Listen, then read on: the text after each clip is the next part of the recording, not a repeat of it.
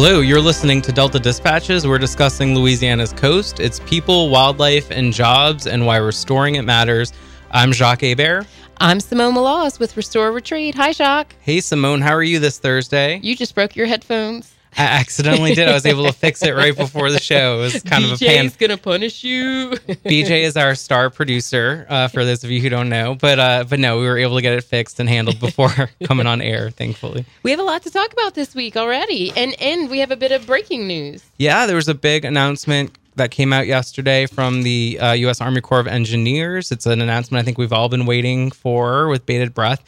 They are moving forward with scoping meetings for the Mid-Barataria sediment diversion. Yeah, so that's always just a lot of information to handle about, well, didn't you just have us go to some public meetings and to say, no, that was on the master plan, and so we want to help clarify what this meeting's about. It's for a specific project, what the process is. So we're going to talk about it a little bit more on the show, but why don't you give us some quick details right now? Yeah, so basically scoping process is what the Army Corps of Engineers needs to do to put together an environmental impact statement in order to issue a permit to actually construct the diversion. Right. So it's kind of the first step in the process. And what's really important is the public is able to give input and ask questions and have them consider things for that document. And there are 3 upcoming public scoping meetings in July.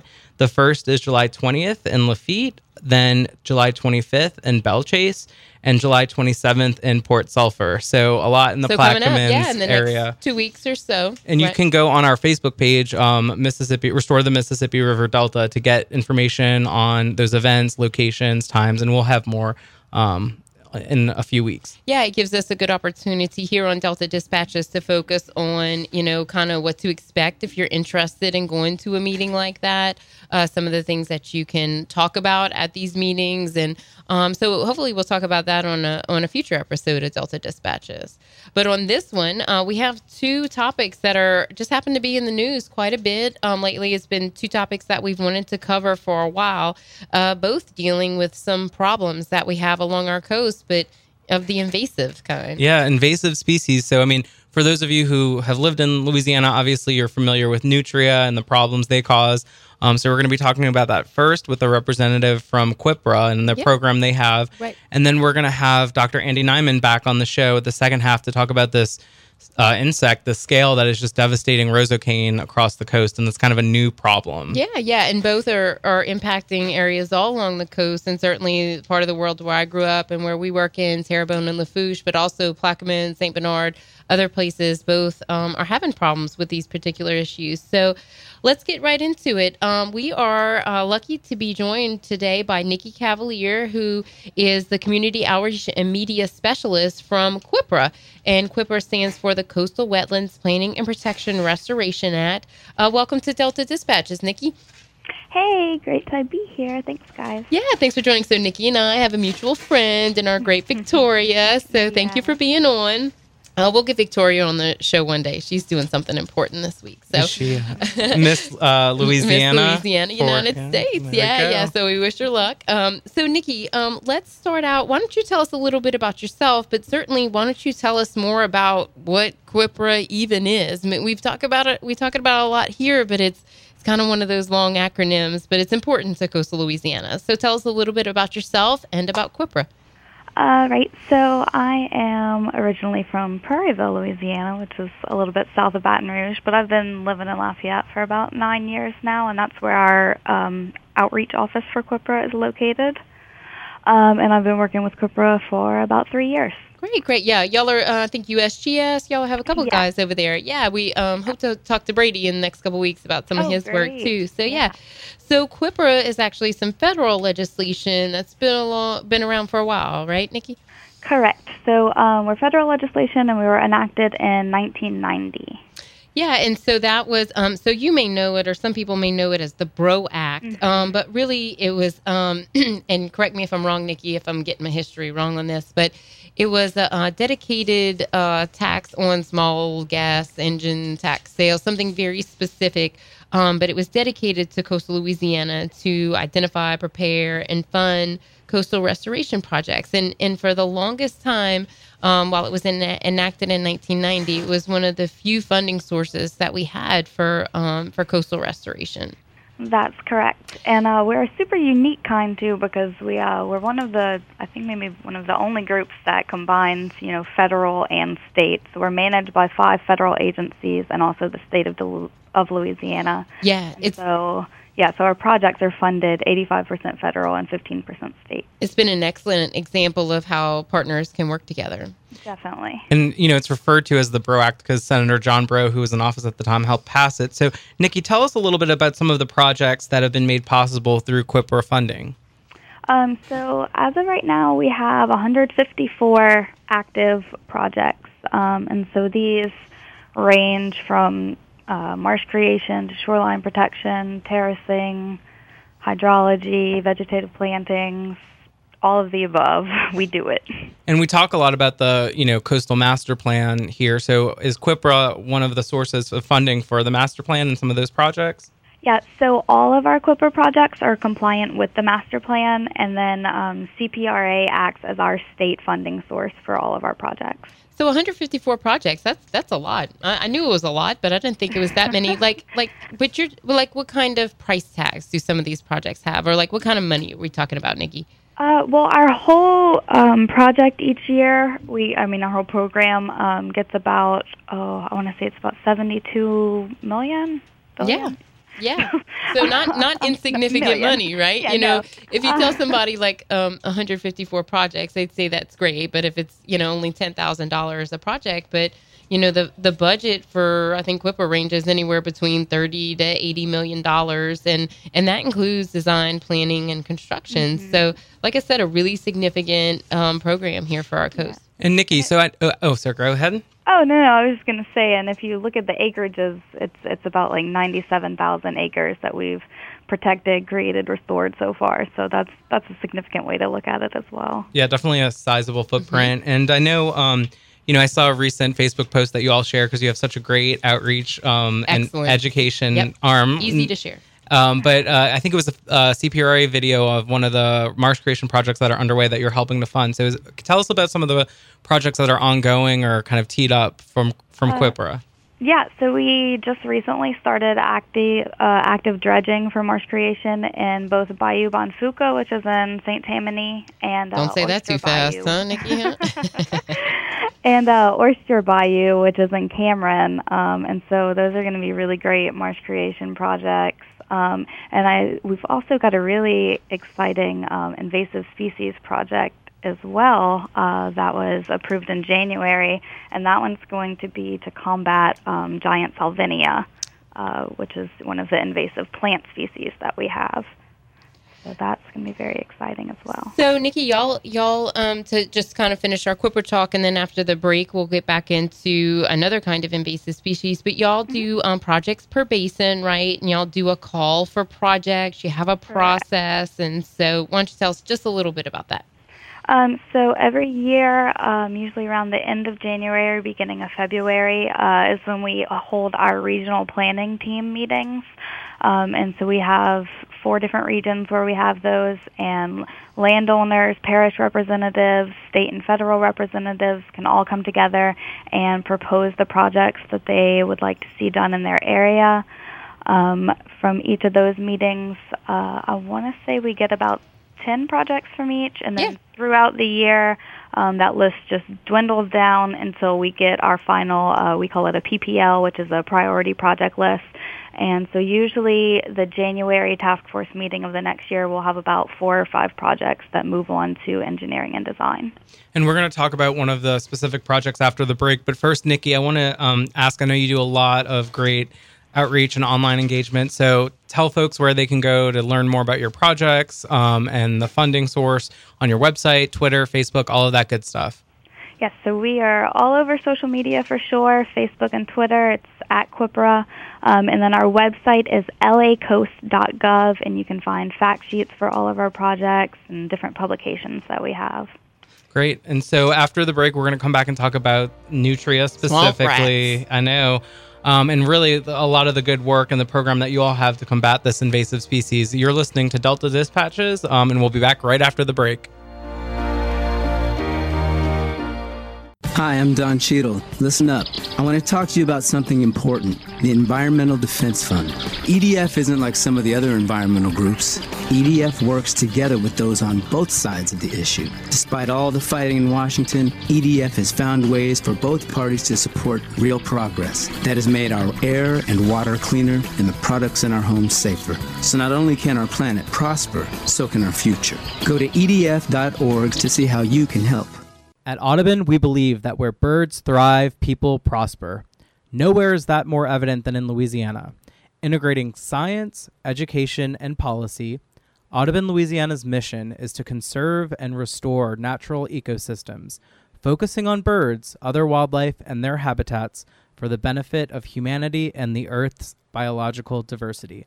Visit la.audubon.org to learn more and support our mission. la.audubon.org. Restore a Retreat is a coastal nonprofit organization working in the heart of the Barataria and Terrebonne basins, from the Mississippi River to the Atchafalaya. We work every day to restore Louisiana's coast community and culture with our mission of implementing long-term and large-scale projects for our irreplaceable region. We'll hope you join us in supporting the solution. Check us out on Twitter, Facebook, and online at www.restoreorretreat.org.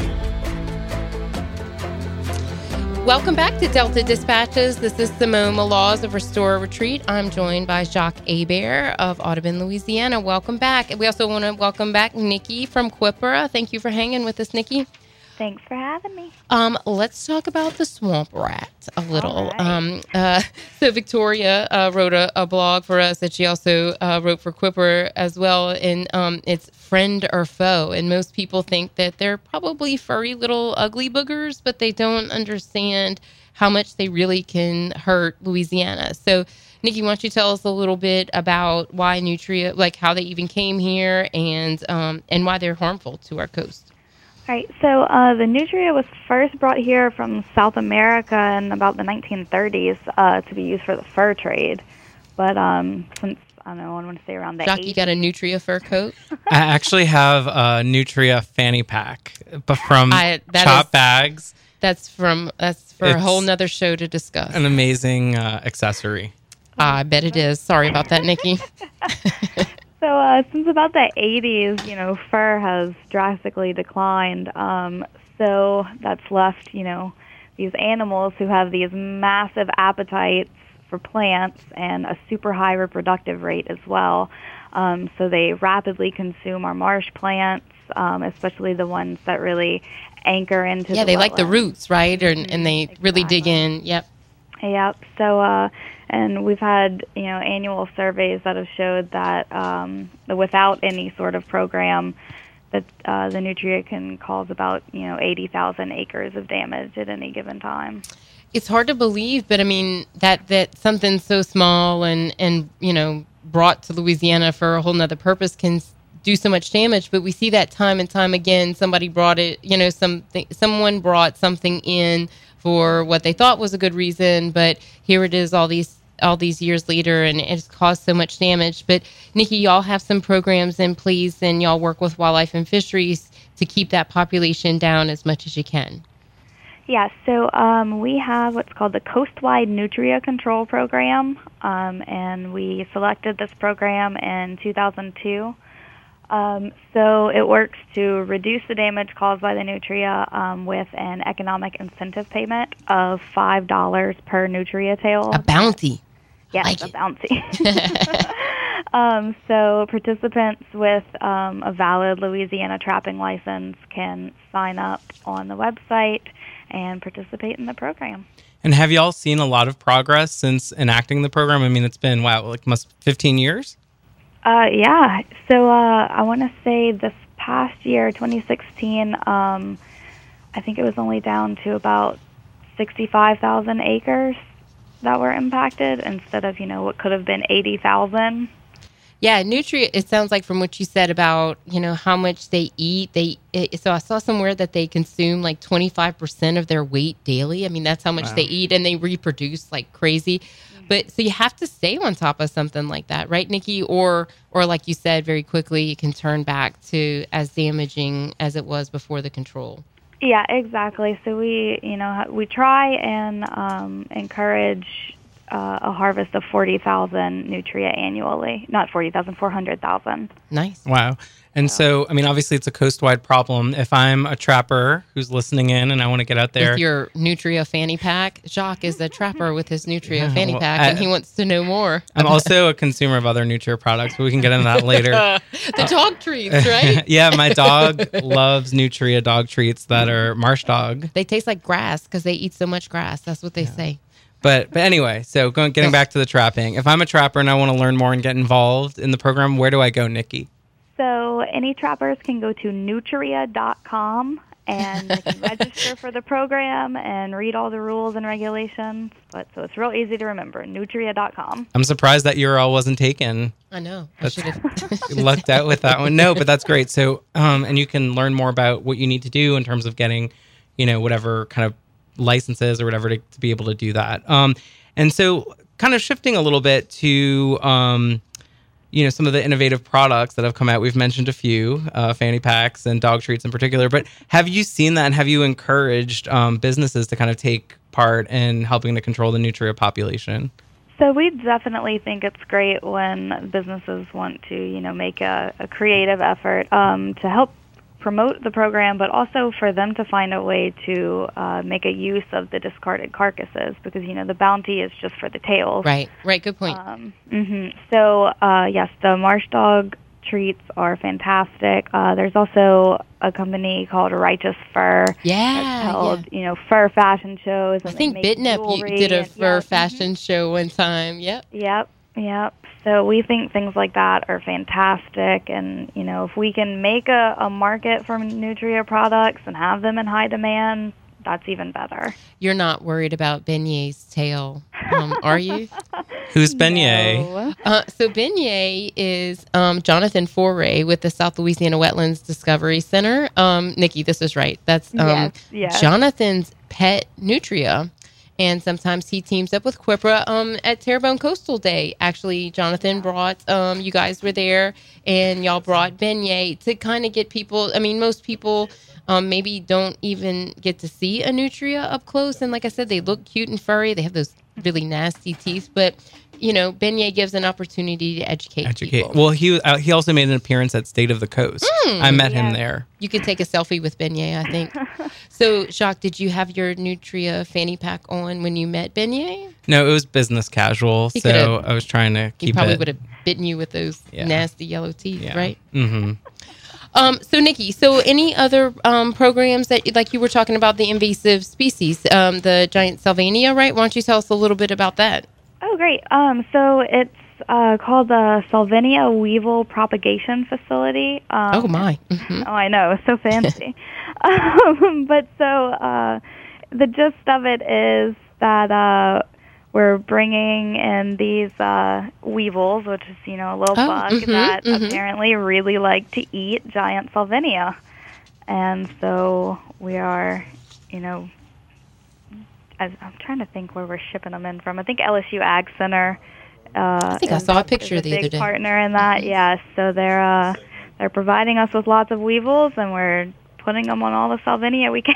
So, Nikki, y'all do traditional restoration projects, but projects just like this, and probably even the weevils, that comes to y'all as like innovative things too. So y'all also have a program where y'all look at new, fresh ideas that y'all could basically test, right? Like demo projects. Mm-hmm. Yeah, whenever we have those RPT meetings at the beginning of the year, businesses and people with these creative ideas can also propose demonstration projects. Cool. So we like to ask a fun question to Nikki. This is the part of the program where we ask fun questions. I think we already asked one of our last Asian carp guests if they were an invasive species. What species would they be? But I like the question that we asked Alex Coker last week. If you were stranded on a barrier island, what 3 things would you bring with you? Oh, goodness. Some sunscreen? Very important. That was better than Alex to say it through, I think. Oh, goodness. No Nutria. Then you'd be stuck No. on the island with them. Give me... Or you would have to bring coyotes maybe to eat the a Nutria. good book, too. I don't know. Good book. Maybe some water. You got to stay hydrated. Yeah. There you go. A water bottle with a little filter in it. Yeah. Well, Nikki, thank you so much for coming on the show. And again, can you remind our audience where they can go to learn more about QIPRA, as well as where to follow you on social media, get adorable pictures of Beignet, and then learn about all the great projects that you're supporting through your, your program? Right. So all information on the program and our projects can be found on lacoast.gov, and you can follow us on Twitter or Facebook at QIPRA.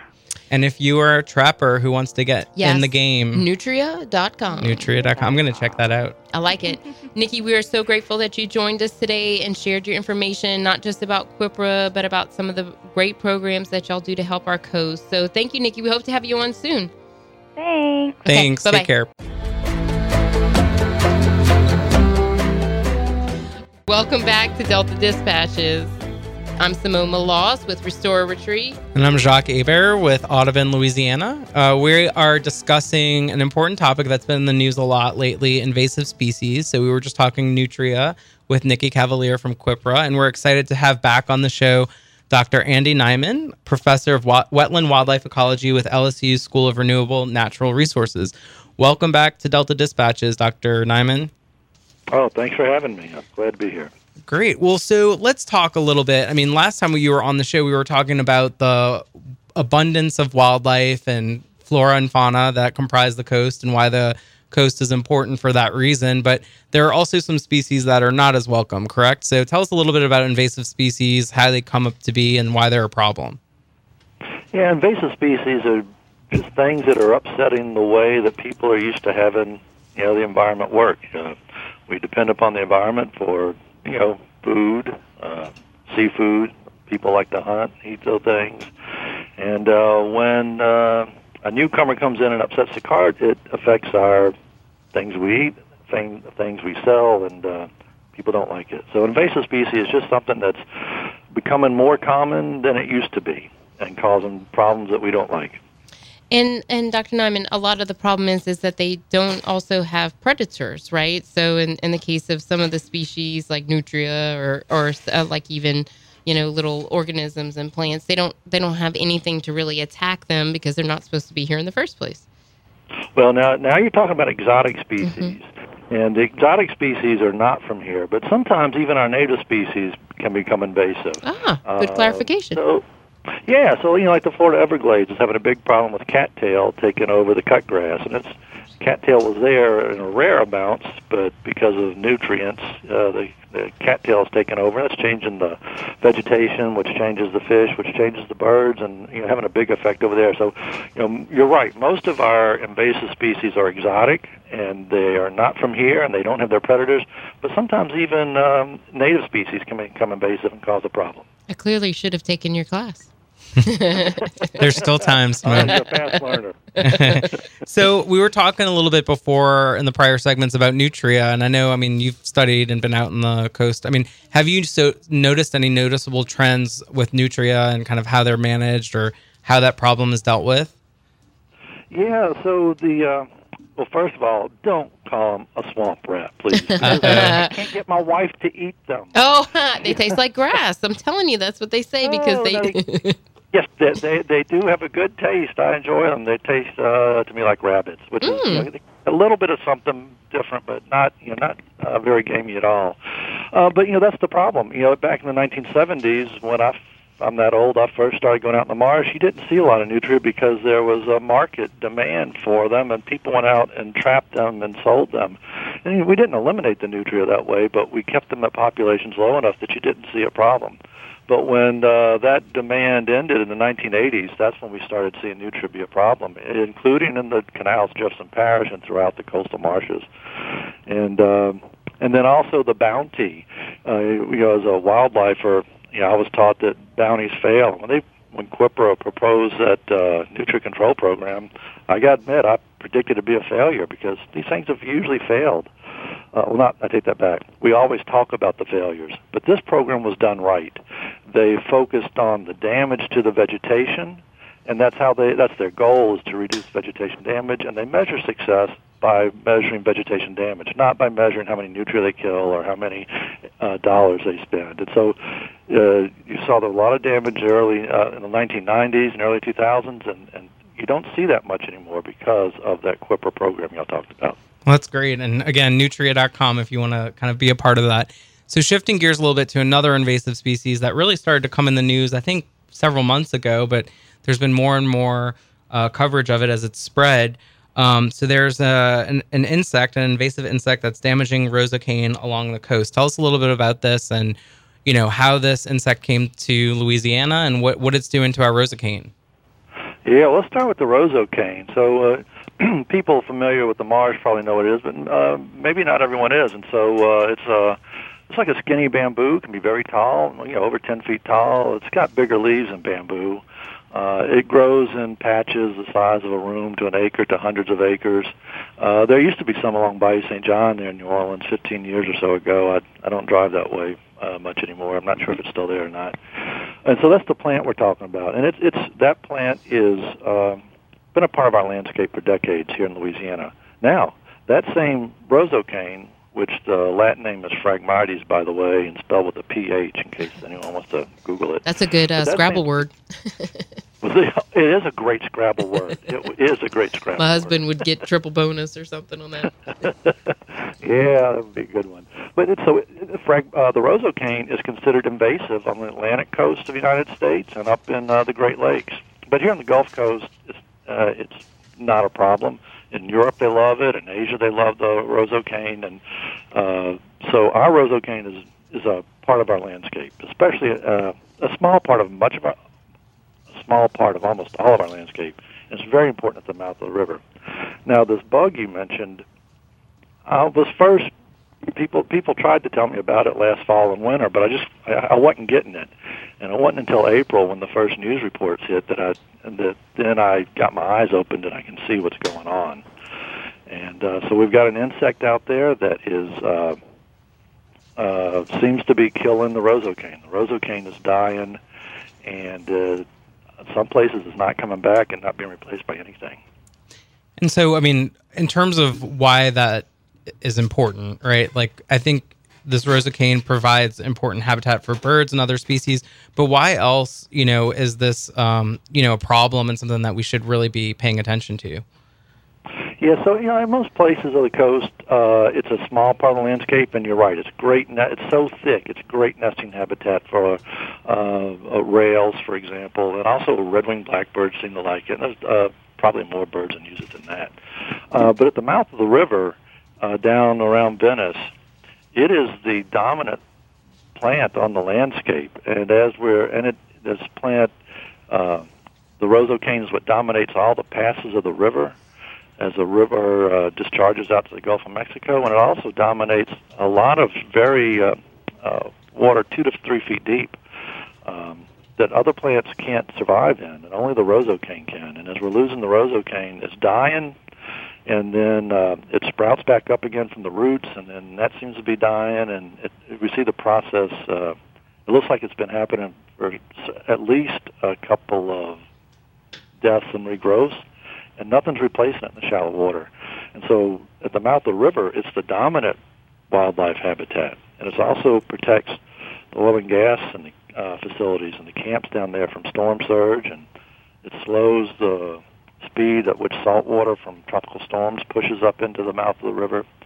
It also helps keep the water in the navigation channels, so that helps reduce our dredging cost. And because it's at the mouth of the river where so many things and ships and everything pass, I mean, there was this fear initially that it could spread quickly, and it seems like it may already have to places like Terrebonne and Lafourche, and that's probably because some of the same ships or barges that may brush up against it in the mouth of the river end up in the GIWW and those kinds of things, right? Or, I mean, is that a good way to it's spreading, right? And that's might be what has been going on, but we're really not sure. Some of the I've gone back and looked at some of my pictures. So I don't go out and take pictures of rosa cane, but I have pictures from the marsh that have roseocane in it going back to 2009 off in the mouth of the river. And all of a sudden, looking at my pictures, I think it may have started as early as 2014.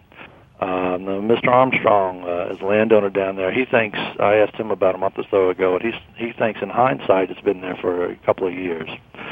And it may be coming on the ships that you mentioned, but it may have, the tiny insects may have come in on a duck. Some ducks go up and nest up in far north of Canada, Alaska, and sometimes they make a wrong turn and go to Asia, and sometimes they, birds that are, for instance, there was a duck banded in Japan probably about 10, 15 years ago that about 5 years ago was shot in Mississippi. So, ducks move around. Could have been by a bird, could have been by people. On ships, like you say, could have been with the bamboo poles that come in and we put all over the marsh for surveying. We just don't know how long it's been here or how it's spreading. So that's all part of the process. So trying to figure out, where it came from and then also how to deal with it, right? So I think when we get back from the break, Dr. Nyman, if you'll stay with us for a little bit, we'll get a little bit into it a little bit more. But during the break, if you want to find out more information, Tristan Barrick, who've had on the show before with the Times-Picayune, has done a lot of reporting on this topic. He online right now has a visual guide to the plague killing Louisiana's roseocane, and we suggest that you check it out. It's a great overview of it, and he does really dive into some details too. So that's on NOLA.com. Right now you're listening to Delta Dispatches, and we'll be back with Dr. Nyman.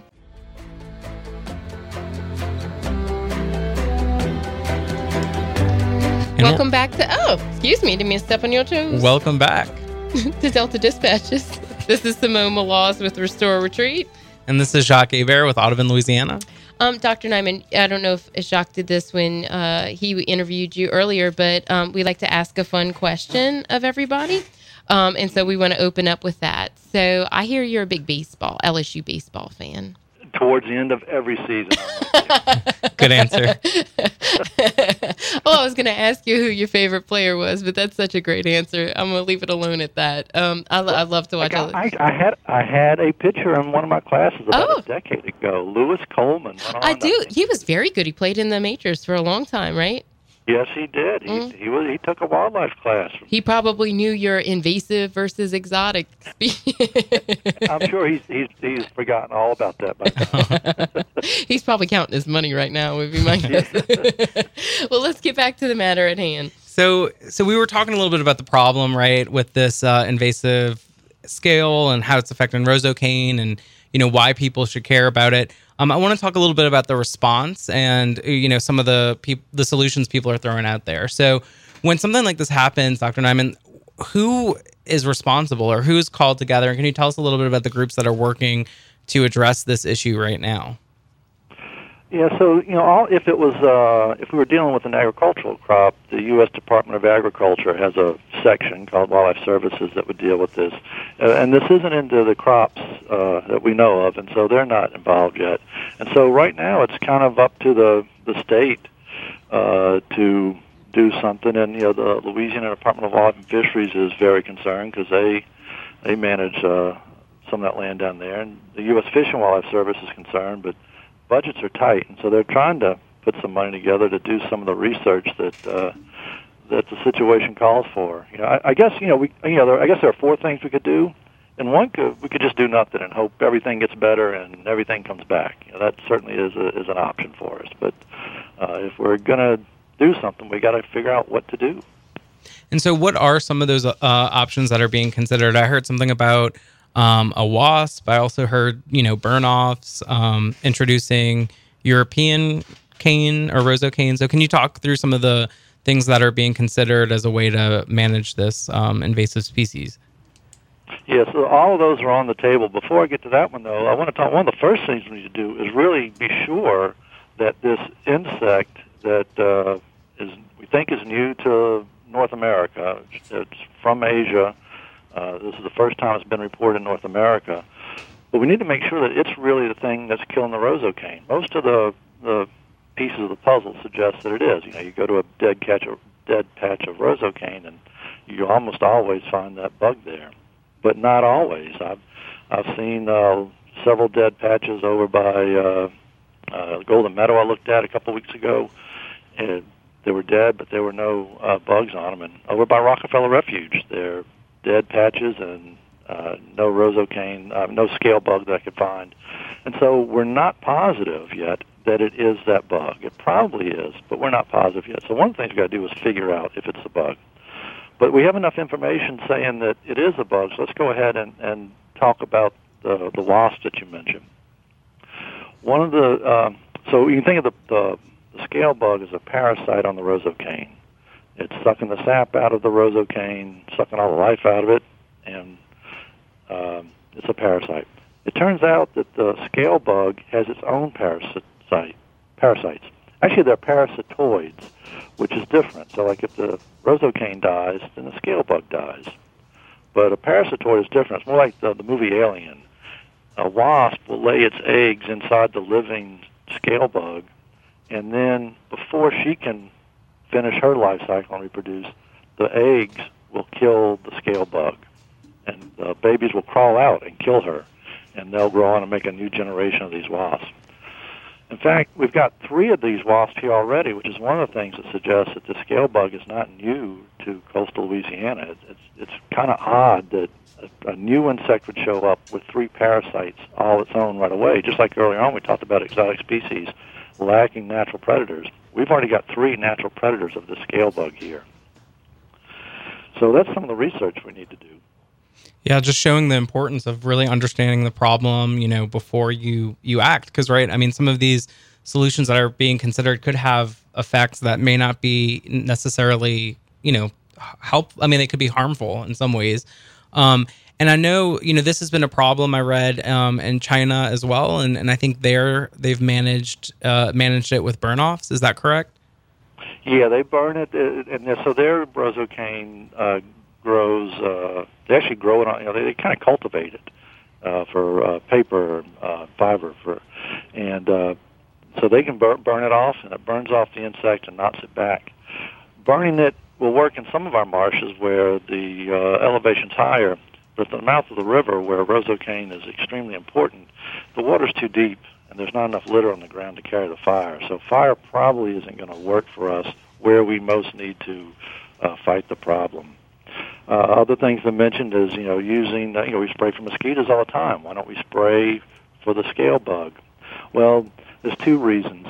Well, one, the scale bug, it crawl, when they're tiny, they crawl down in between the stem and the leaf right next to the stem. So they're really protected. They're not open to the air. So an insecticide wouldn't get on them. You'd have to get an insecticide that would be absorbed into the plant and then go into the bug.